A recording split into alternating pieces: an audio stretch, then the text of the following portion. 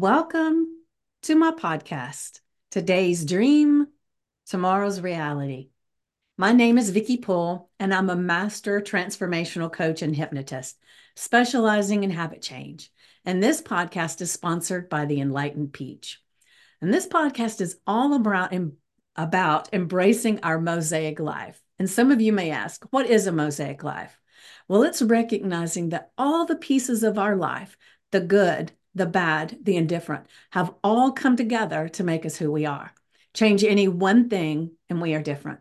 With that in mind, I invite you to embrace your perceived imperfections and celebrate who you are. This podcast is unedited and raw, just like life. And I am your host. And today I have a special guest that I will be introducing in just a moment. But I would love for you to leave a comment and to remember to like, subscribe, and share. So now let's get started. So this wonderful lady right here is Tehilla. Did I say it correctly? Tehilla Perfectly. Luttig. Luttig. I'll give you the Afrikaans, which most people struggle with. It's Luttig. So it's like Okay. a sound, which is very hard to say. So Luttig is All fine. right, wonderful. Well, I want to let everybody know that one of the things that I do because I love people's stories and I love sharing them on this podcast. So when I'm in Facebook groups and different places, if I see someone that shares an amazing story or has this amazing, I don't know, life or energy that's coming from them, I reach out. And so I reached out to Gila and ask her to be a guest on my podcast. And she has graciously agreed to be here. And I will let her just kind of introduce herself because I don't think I would do her justice with all the things that she does. So we'll start there. How about that? Wonderful to be here. Thank you so much for the invite. And I am a mom of two. My kids are a year apart. I'm a wife, but I'm also a couples counselor turned coach. I love working with relationships. So for me, I started as a play therapist and I was helping children, but I quickly realized when I helped the parents that the children didn't need to come back. And so I've shifted over the last 10, 11 years, more specifically into couples work. And in that transition, I also realized how much of our relationships are determined by our childhood relationships as well as the relationship we have with ourselves. And so I'm constantly evolving. Ah, wonderful. And there's probably not a person alive that doesn't need some kind of help with counseling when it comes to relationships because we come with so much baggage that it is like, and everybody's baggage, hell, it could take up the whole airport, the luggage compartment stuff. So, For um, sure. so we all do, I know, and it's getting to the place where we recognize that we need help with it.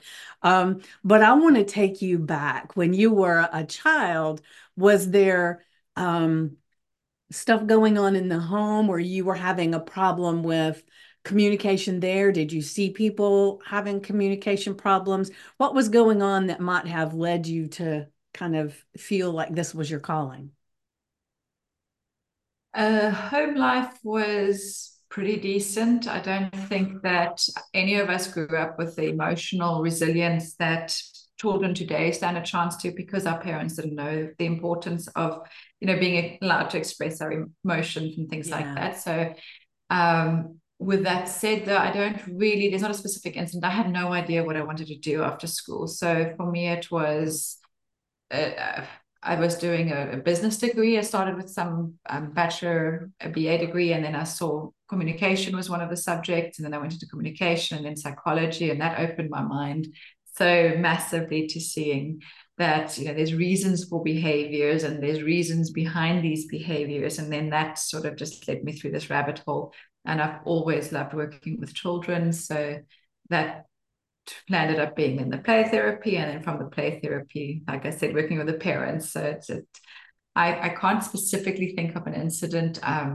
My father had a church and he was a pastor, so he'd speak to like large organizations and large groups of people, and it was always something. I think I got quite shy, so to stand on a stage, it should be like it was unbelievable unbelievable for me that somebody could stand in front of all these people and talk, and never mind just talk a little bit, to be able to speak for hours. But I think that's all that comes to mind when I think of communication in childhood Yeah. specifically. Well, it's funny because I was talking to someone yesterday and we were talking about communication and how we get into this place of not being able to communicate. Because, for me, I had, my parents were great, but we like that baggage, they come in with baggage too. And so sometimes I saw that communication was great, sometimes it wasn't. And I got so fascinated, and I didn't realize I was thinking about communication, but what my fascination was why do we do what we do? And so I would read books all the time about the brain or our actions. And one of my favorite ones from years ago was Wherever You Go, There You Are. I think that's kind of the name of it. And that's something I used to tell my children too. You can't um, be miserable in this space that you are and move across town or to another state and then everything's all rosy, because the one common denominator is you're going to be there too. And until you can get to a place where you can love yourself and communicate in your own self, then you're carrying your baggage with you. And one of the things that I wanted to share real quick, if you don't mind, I go in my Facebook group. I have a free Facebook group that's private. It's called Make Lasting Change. And I've been going in there every day and giving a journal prompt and an affirmation for the day. And so today's was just fitting. And I create like 35 at a time. And then I have them in this list and then I'll randomly pick them out. So I wasn't even thinking about it. And this morning is so fitting for you being here, because the affirmation for the morning, I wrote it down once I all of a sudden I thought, oh, I need to tell her. This morning's affirmation was, I am deserving of love and happiness. And the journal prompt that went with it was, write about a time when you truly felt loved and happy. And what can you do to bring more of that into your life? And as I started, prepping for our conversation today, it was like, oh, that's perfect, because that's what she does. She helps people to communicate in their love relationships and the self-love and so much. So I would love it if you could kind of share, how did you said you were working with children and you realized that by working with the parents that the children didn't need to come back. So what is it that you do for the parents that make that happen? I don't know, I don't know if that's the right question, but that's what I want to know.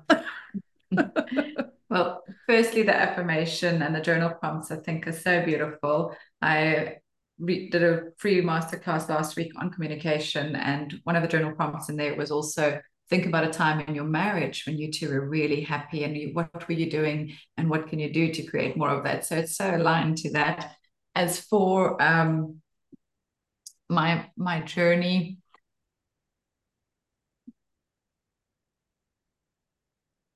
for me, while I was doing it, I didn't have the words for it. But what I realized was, when I was helping the children, when I went from helping the children to helping the parents, what our children often do is they bring up mirrors to our unhealed parts of self. They bring up the parts of us that was too loud or too noisy or too bossy or too dramatic or too naughty. And so when we see those behaviors in the children, they activate that kid within us. And so by helping the parents reintegrate those inner child wounds and to be able to have conversations and heal those parts of themselves, they parent from a state of authentic being. It's not a reflection of their own hurts from childhood. So they Ah, can that's really show beautiful. up.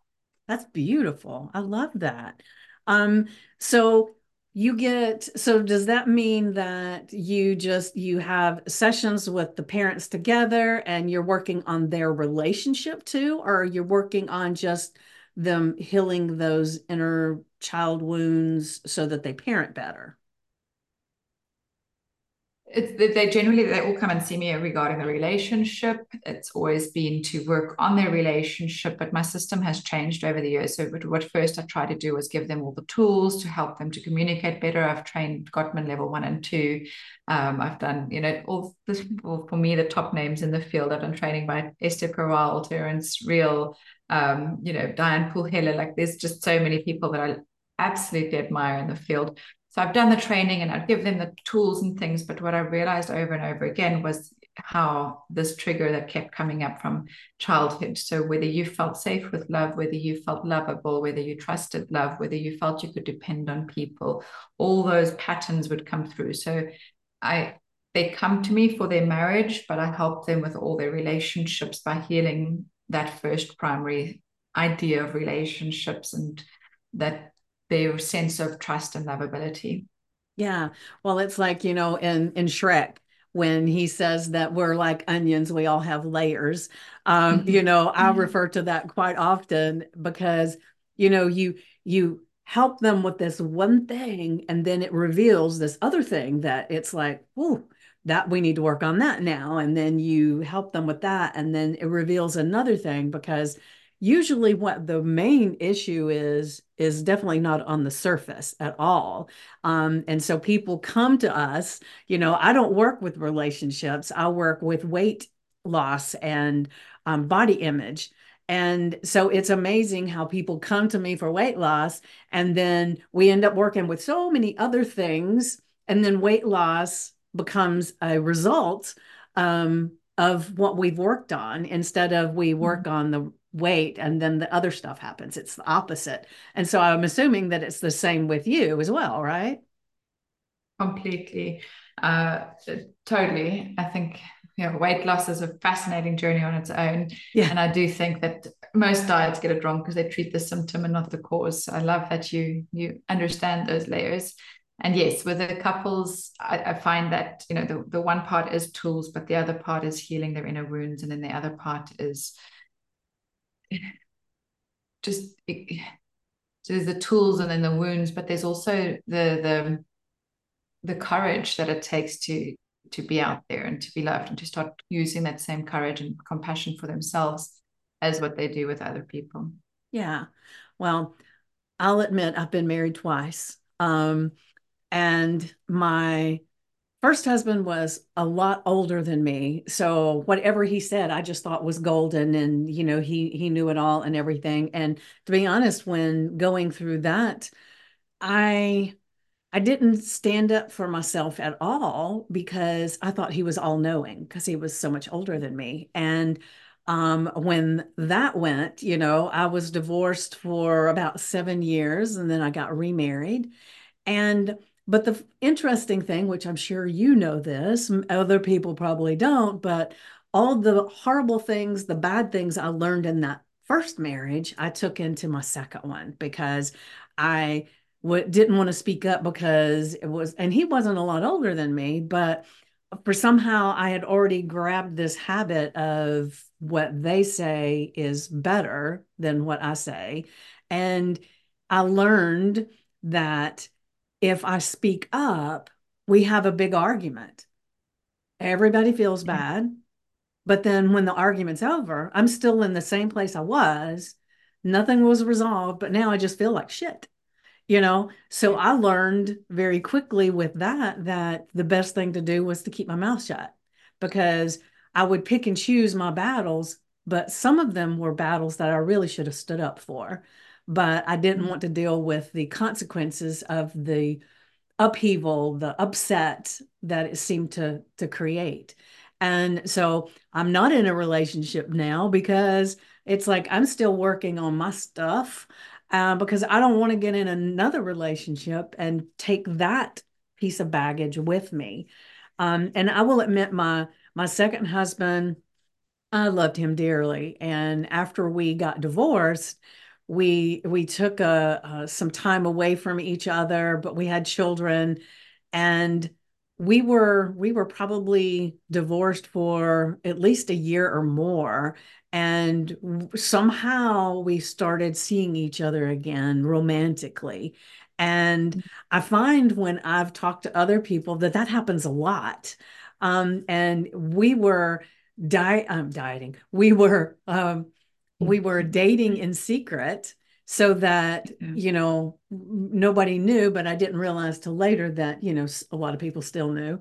Um, but what ended up happening was he passed away and he was wanting to get remarried. And I kept saying no because we're still the same people. I said, we're great at dating, not so much at being married. So we got to figure this out because I can't do it to the kids a second time. So then once he passed, it was like I felt that if I saw anybody, I was cheating on it. And you can tell it gets me emotional Yeah. just talking about it. But, and it's like every relationship I've gotten in since then, sometimes they're great for a while. And I don't know what my issue is, if it's that I feel like I'm cheating on him, or if it's I'm just not ready, it's not the right person. But some of them will last for a while, and then it's a repetitive thing that happens. I get where I disengage or they disengage. It's one of the two. Um, so I wasn't planning on sharing any of this, but there you are. Thank you. So when you are working with someone that has this kind of pattern going on, Yeah. what kind of communication do you help them with? Or and I know I've got a lot of childhood wounds that I work with, and I even have a picture. It's a pretty big a photograph of myself when I was about 5, hanging in my bedroom, and I talk to her quite often, and um, and have discussions, about what I'm doing and um, just to kind of talk through it. So, what kind of advice would you give someone like me who is having this kind of stuff going on? How's that for a big dollop of a question? How comfortable would you be with me? What I typically would do is go into your body and just have a conversation with that part of you that's feeling too tearful at the moment. So I mean, we could go straight in and give it a go. But I know this is a podcast, so I don't want Hey, to I'm put you on the I'm an open spot. book. So yeah, let's do it.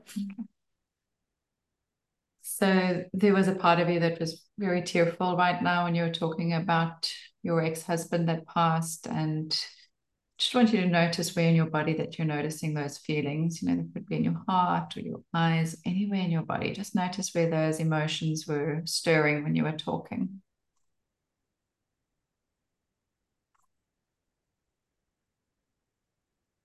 Well, I kind of feel it in my eyes and my head. Mhm. And if you had to climb in there and see yourself in there, the little girl that's in there, how old do you think she is? If you had to climb into that area by your eyes, if you feel comfortable with it, if you don't, then don't do it. But if you felt comfortable climbing in there, you can imagine you've got a spotlight or a torch or a candle just to make some light there, and you'd see that little girl. How old is she? 4. And what is she needing right now?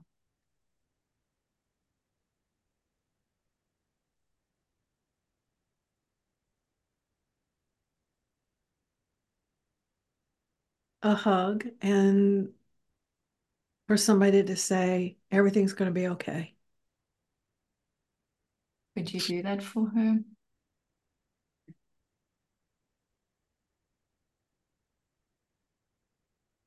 Something that comes up for me, and I use my intuition a lot, so don't use it if it doesn't align, but I kind of feel like she needs to know it's not her fault. Mm, that feels aligned. So you can help her to put it down. You can proverbial box that she can, or a backpack or something, and just help her to put that down. This isn't yours. It's okay. It wasn't your fault.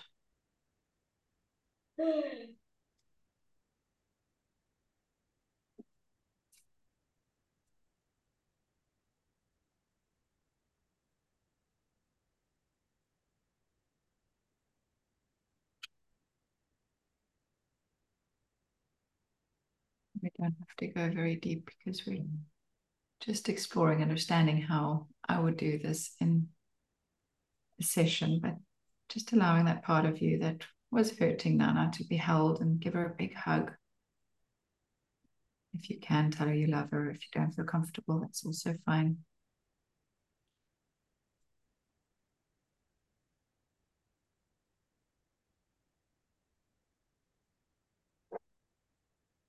Take a couple of deep breaths slowly, gently, just to recenter yourself.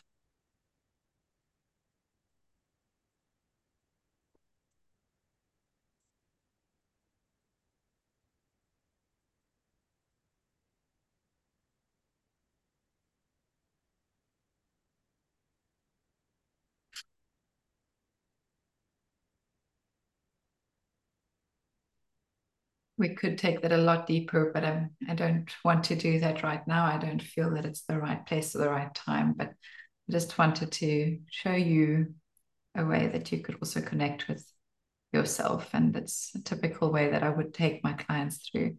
So they'd see me for couple session in the beginning, and then we would split into individual work, and we would work with a lot of these inner wounds. Yeah, perfect, perfect. And the interesting thing was, as I was telling her I loved her and everything, she grew to be 12.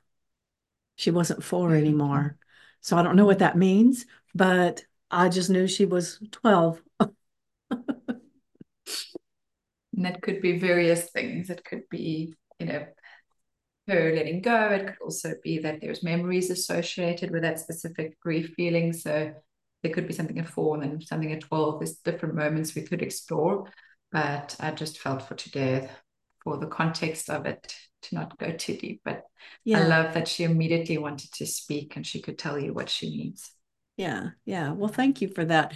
I don't do that. I do a similar process where I'll put people in an imaginary train where they kind of go back in life. And when certain things, hit them, then that's where we stop the train and we work on the what's going on for them then.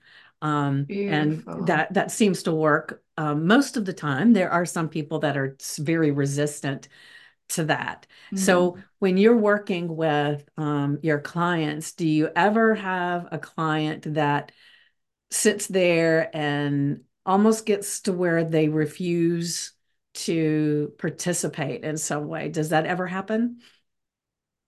It does happen. It's not what I love about this process is how quickly our body wants to talk. Mm-hmm. The Our body really holds on to the trauma and to the memories, and so when we go into it, it's 95% of the time, I would say the people are surprised with what comes up and how much comes out. And they're like, well, I don't normally do imagination, or I'm not very creative, or I don't really think like this. And I can't believe these things that just came out. So it's really beautiful to see. There are, because you've been doing the healing work and because of the openness you have to share, I felt comfortable to do it with you online. I think it's a very delicate process. And the people that are resistant, I would have a conversation with the resistance because that resistance has been put in charge for a really long time and it's exhausted, but it's still trying to protect you. It's not trying to hurt you. It's not trying to do you in.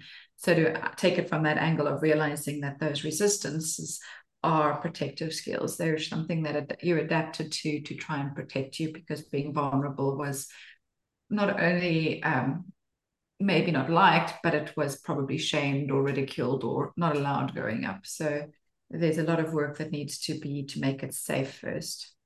Yeah. Well, I would say for people that are over a certain age, that's definitely what's going on Mm. because when I was growing up, the main thing that most people said was children are to be seen and not heard, and so you were not encouraged to speak up, and if you got too emotional, you were asked to leave the room, and that kind of stuff. And so I only there's no telling what my parents had dealt with because of, the way they dealt with what we went through, it was what they learned. And I'm sure they adopted and added things that they wish they had had as a child. Because I think that's what I know for me, that's what I do is like anything that I felt like was off kilter, or that I wished I had had this part, that I made sure that I had that, with my children for the most part, but I still brought that other stuff with me. So it was almost kind of Yeah. like you fluctuate back and forth.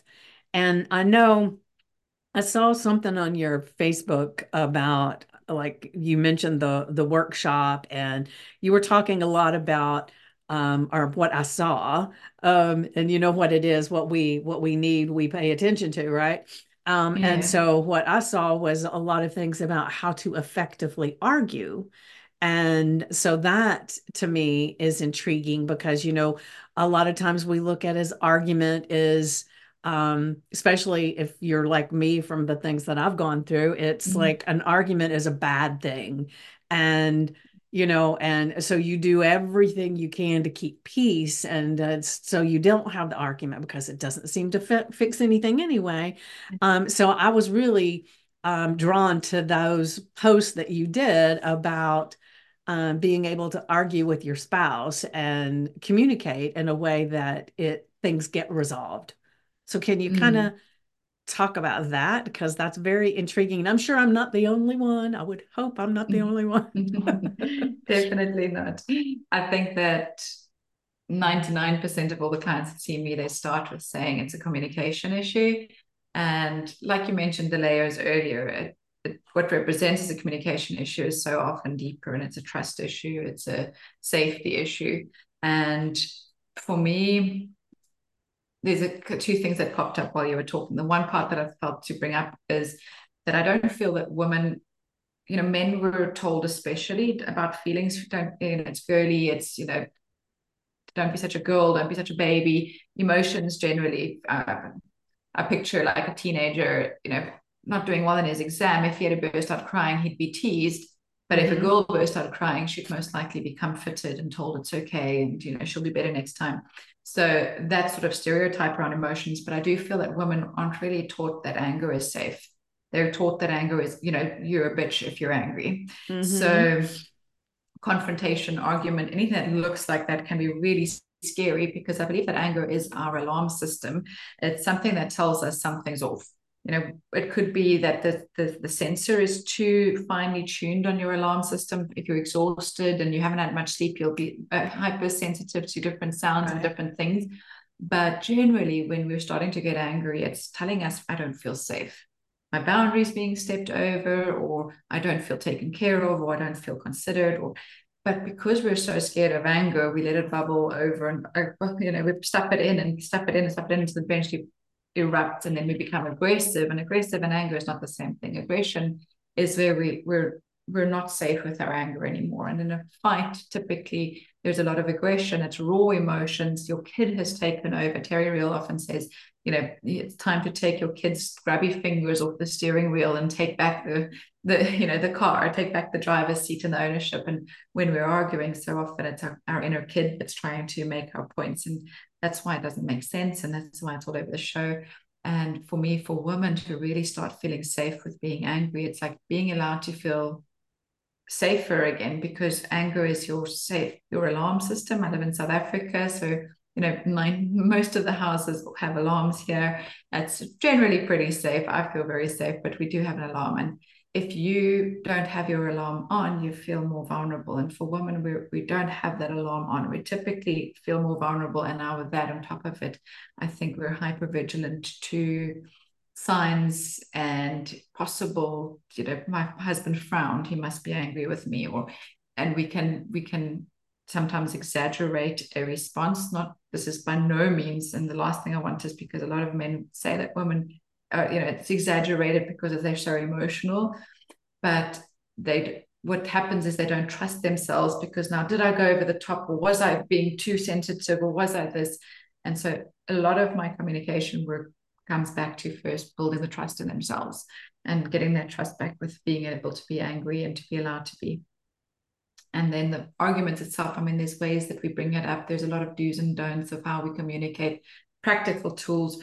But I find those foundations are help so much, because once we've got that, if we feel safe within ourselves, we feel like we trust ourselves, it's a lot easier to implement those tools. And a lot of these tools are feel more natural. I won't say common sense because I think it's so subjective to how you grew up, what's Yeah. logical and not.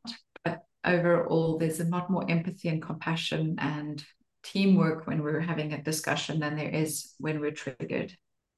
Yeah. Yeah. So I know you're married. So when you first got married, were you good at communicating? I'm still learning.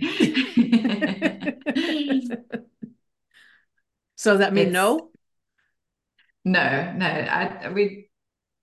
I think that we have an advantage over the couples that I can relate to, which is regarding friends or clients, because I'm a lot more aware and I can take a lot more breaks, but I don't think it's anywhere close to perfect. But I also tell my clients, my goal isn't to make them never argue again. It's about arguing better, about not going as bad as it normally does, and then being able to make repairs. The repairs are so important. Right. Well, I can say that if you're not arguing about something, somebody's getting run over because, especially my first marriage, we didn't argue because Yeah. I didn't speak up. So there was nothing to argue about.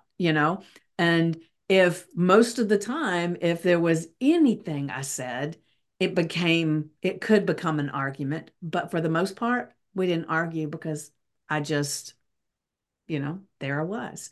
Um, and then when I had my second marriage, when we would argue, it was like I wanted it to be this conversation, but it always ended up being a shouting match.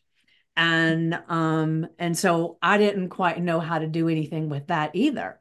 So I would start, shoving it down and not speaking up. And I think that's when we really started, having this divide because neither one of us were able to communicate in a way that could foster this good relationship.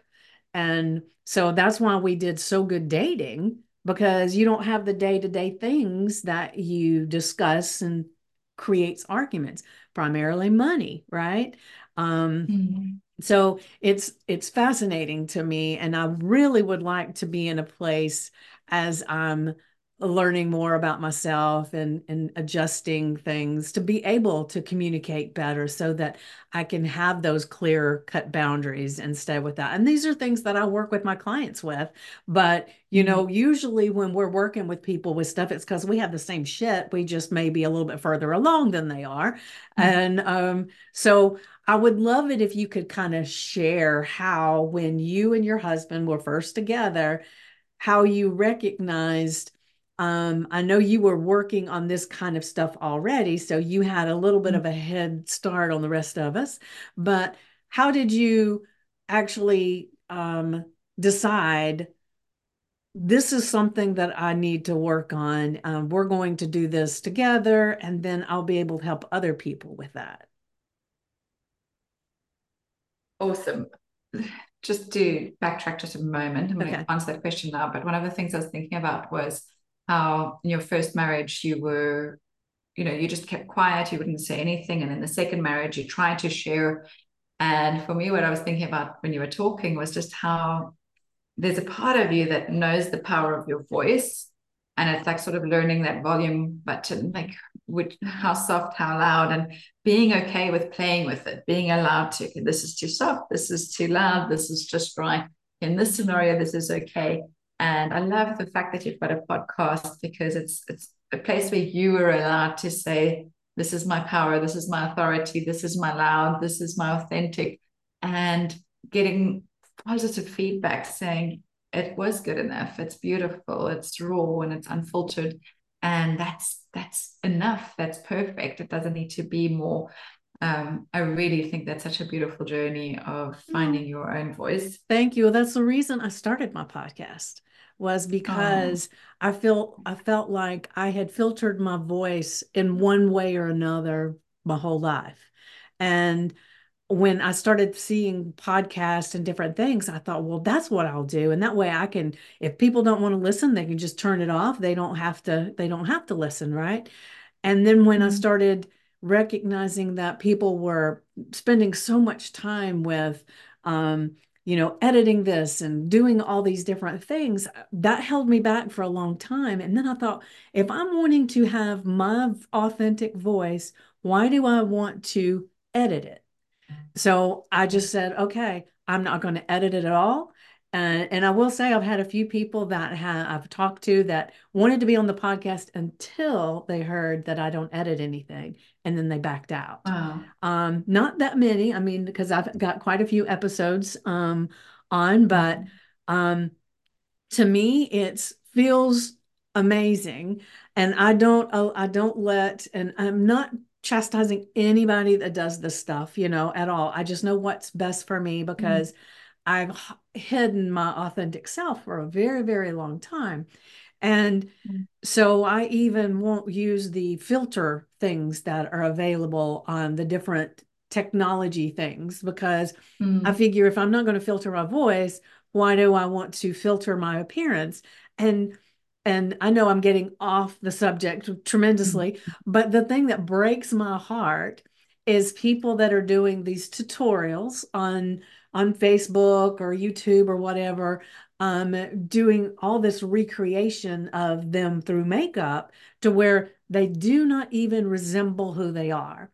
And I think the yeah. most disheartening thing a person could ever do, in my opinion, is Mm, to have this face that they've made up and they go out into the world like that. And then they come home and they take that face off. And then they don't even recognize who they are. And mm, that breaks my heart. So, but that's totally a different thing. But mm. I just wanted to add that. No, I think we can go for hours and hours and talk about some of the things that I think that's putting society in danger with regarding to our hyper sense of independence and a superficial way of how we think we need to be. And I think our teenagers and our kids have a very, very tough road of being authentic despite all the filters ahead of them. Because if we're struggling without growing up with that, how much more them where they see Yeah. everything. I was thinking the other day, even the beach these days needs to have a filter, that's not blue enough, that's not Oh, white yeah, enough. that's You know, true. that so everything has layers. But back to your question on my husband and I, one of the things that stood out for me, I did a training of Brene Brown's years ago, Brene Brown, and she said in there, choose discomfort over resentment.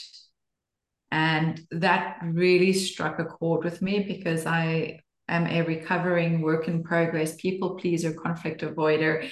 And in that process, it was I knew there was a my reason we voice connected. matters. I think there's very few women who aren't. Yes. Um, but so that choosing discomfort over resentment really, when I met my husband, and I just felt like he's such a special person. And it took me a while, really honestly, of doing what I thought was right, keeping quiet, nodding, like, yes, that's perfect. Let's do that. Let's do that. I didn't recognize the people pleaser at work there. And then when my anger started welling up because something happened or he said something and I tried to suppress it, and I realized, hang on, if I want this to work long term, I've got to practice what I preach. And one of the big things, I did a Facebook post, and it's quite a while back, a few years ago, I think, where there's a picture of a lady that's leaning backwards like that, and like those gymnasts that go all the way with their hands behind their heads, onto the floor. And I just did, like, if you're leaning over, if you're leaning over backwards for other people, they can't see who you are. And it's just about how, if I want our relationship to work, I've got to be in that relationship too. Right.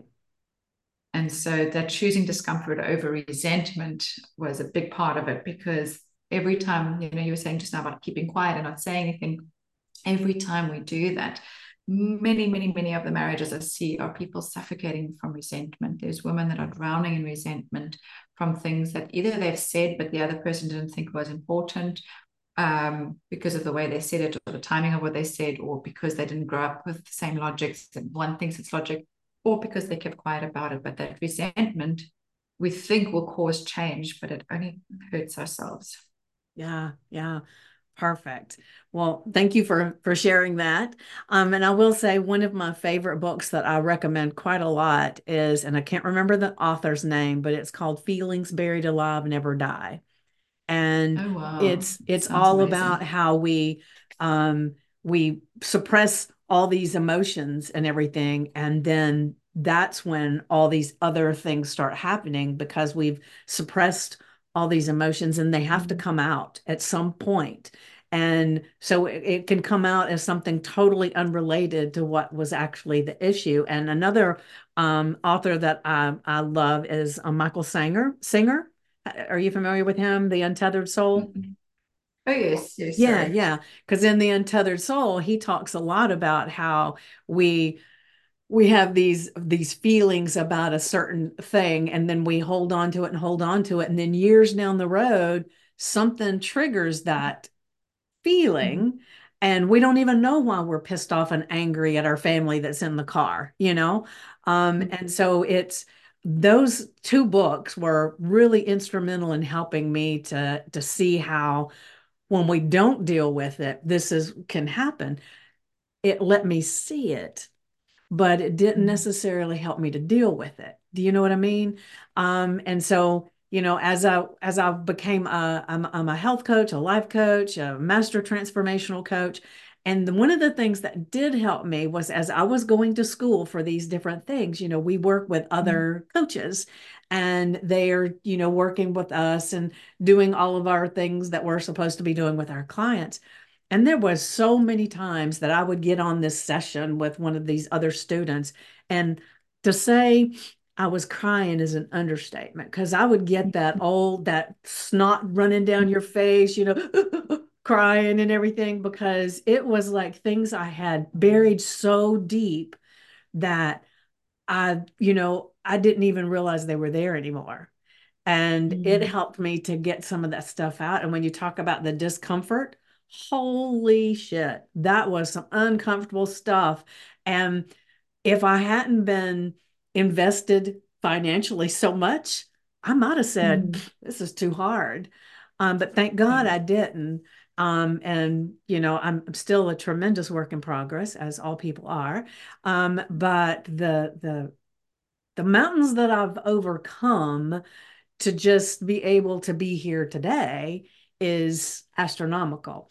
And so I know I still have some more mountains to climb, and I'm good with that. But it's fascinating. You work with people to do this communication, this relationship thing. And so it's mind boggling. How do you help all these people and still stay centered in yourself and not just get all that angst and energy entering into you. You know what I'm saying? Because Mm. all this Mm. is energy. And I can even feel sometimes when I work with a client that has a really strong energy and a hard time, I can feel it afterwards. I'm either very elated or I can be very down and I have to ground myself and do different things. So, what do you do to help not bring all of that stuff that you're helping people with into your being? I learned the hard way. I had severe burnout, compassion fatigue, and all of the rest. But adrenal fatigue was for sure a problem because I wasn't. It was between juggling little kids and work and trying to run the household and all sorts of things going on. But what I literally sometimes there's some clients that I will go like this and I could just feel Yeah, myself like I just need to get this energy off of mine. It's not because they're bad or anything like that. It's just it's heavy. It's not mine. I don't right. want it. I've got a walk group. I go swimming right through winter and summer. I've got a close group of friends that we go swimming with once a week. I have boxing twice a week. I love it. It's also a way to just let it out. And there's shifts that I take.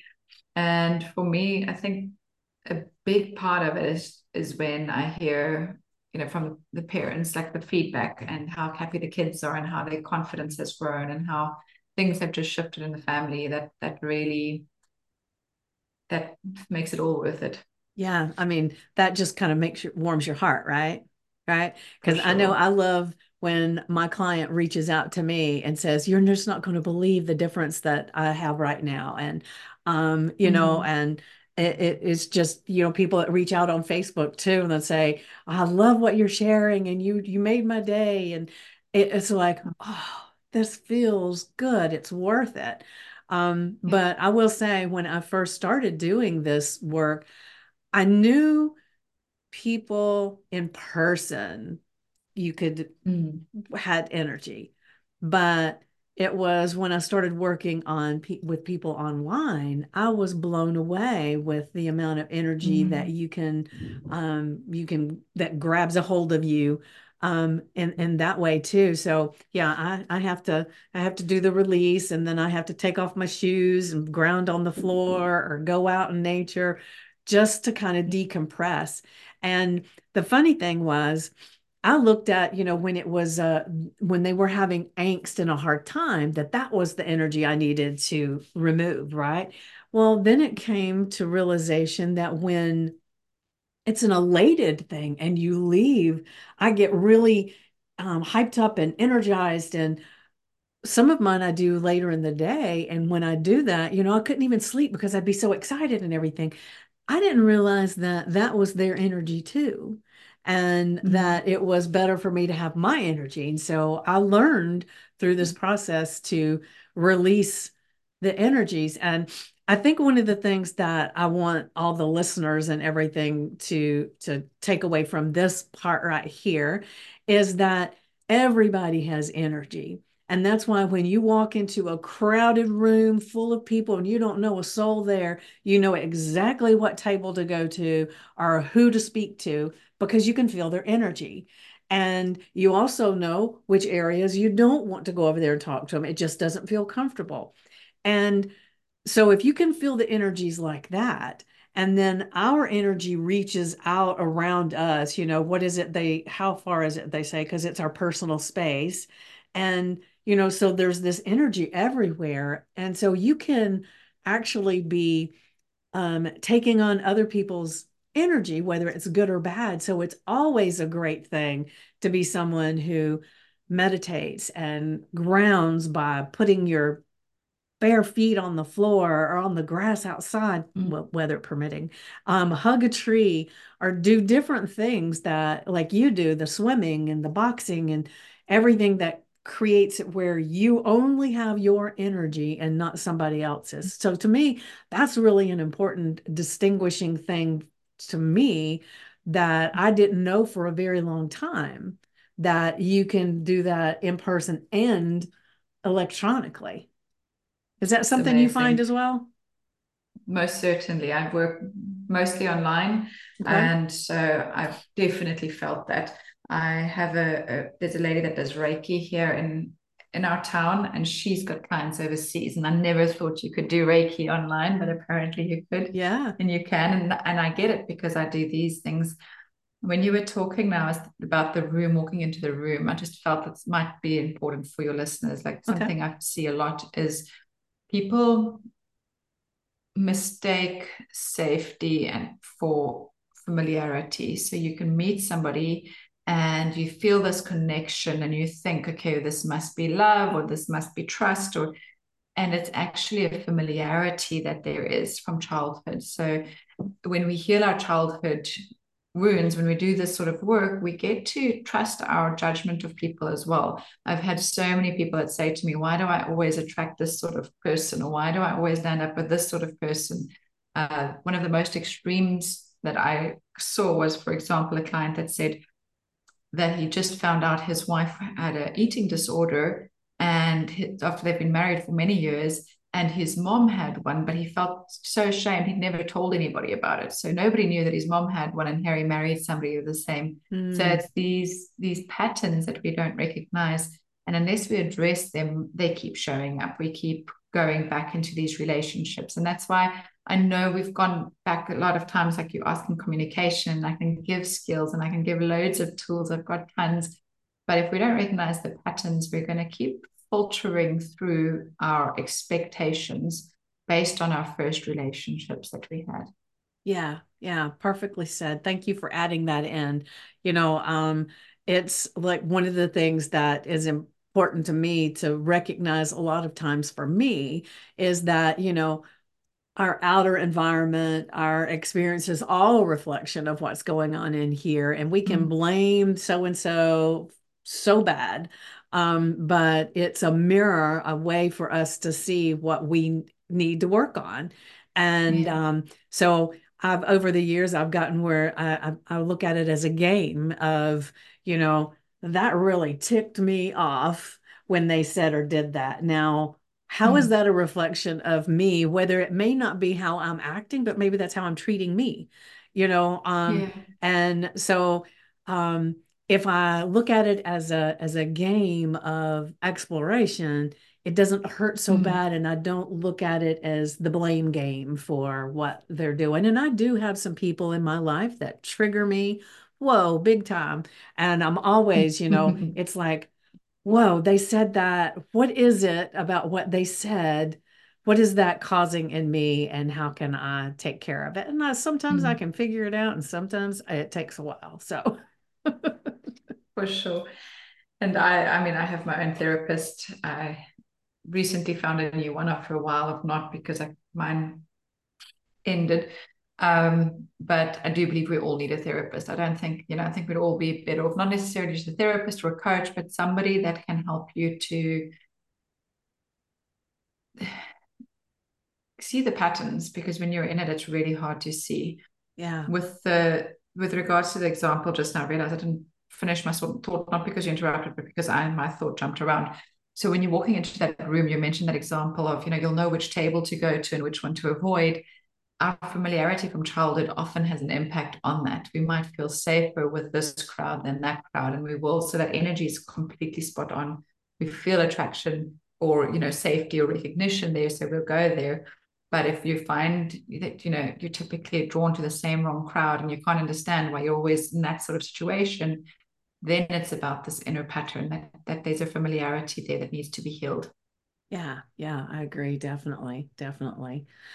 All right, so we are close to being at the end of our time. This has been amazing. I have enjoyed so much our conversation and you sharing some of your personal life with us and helping me with mine.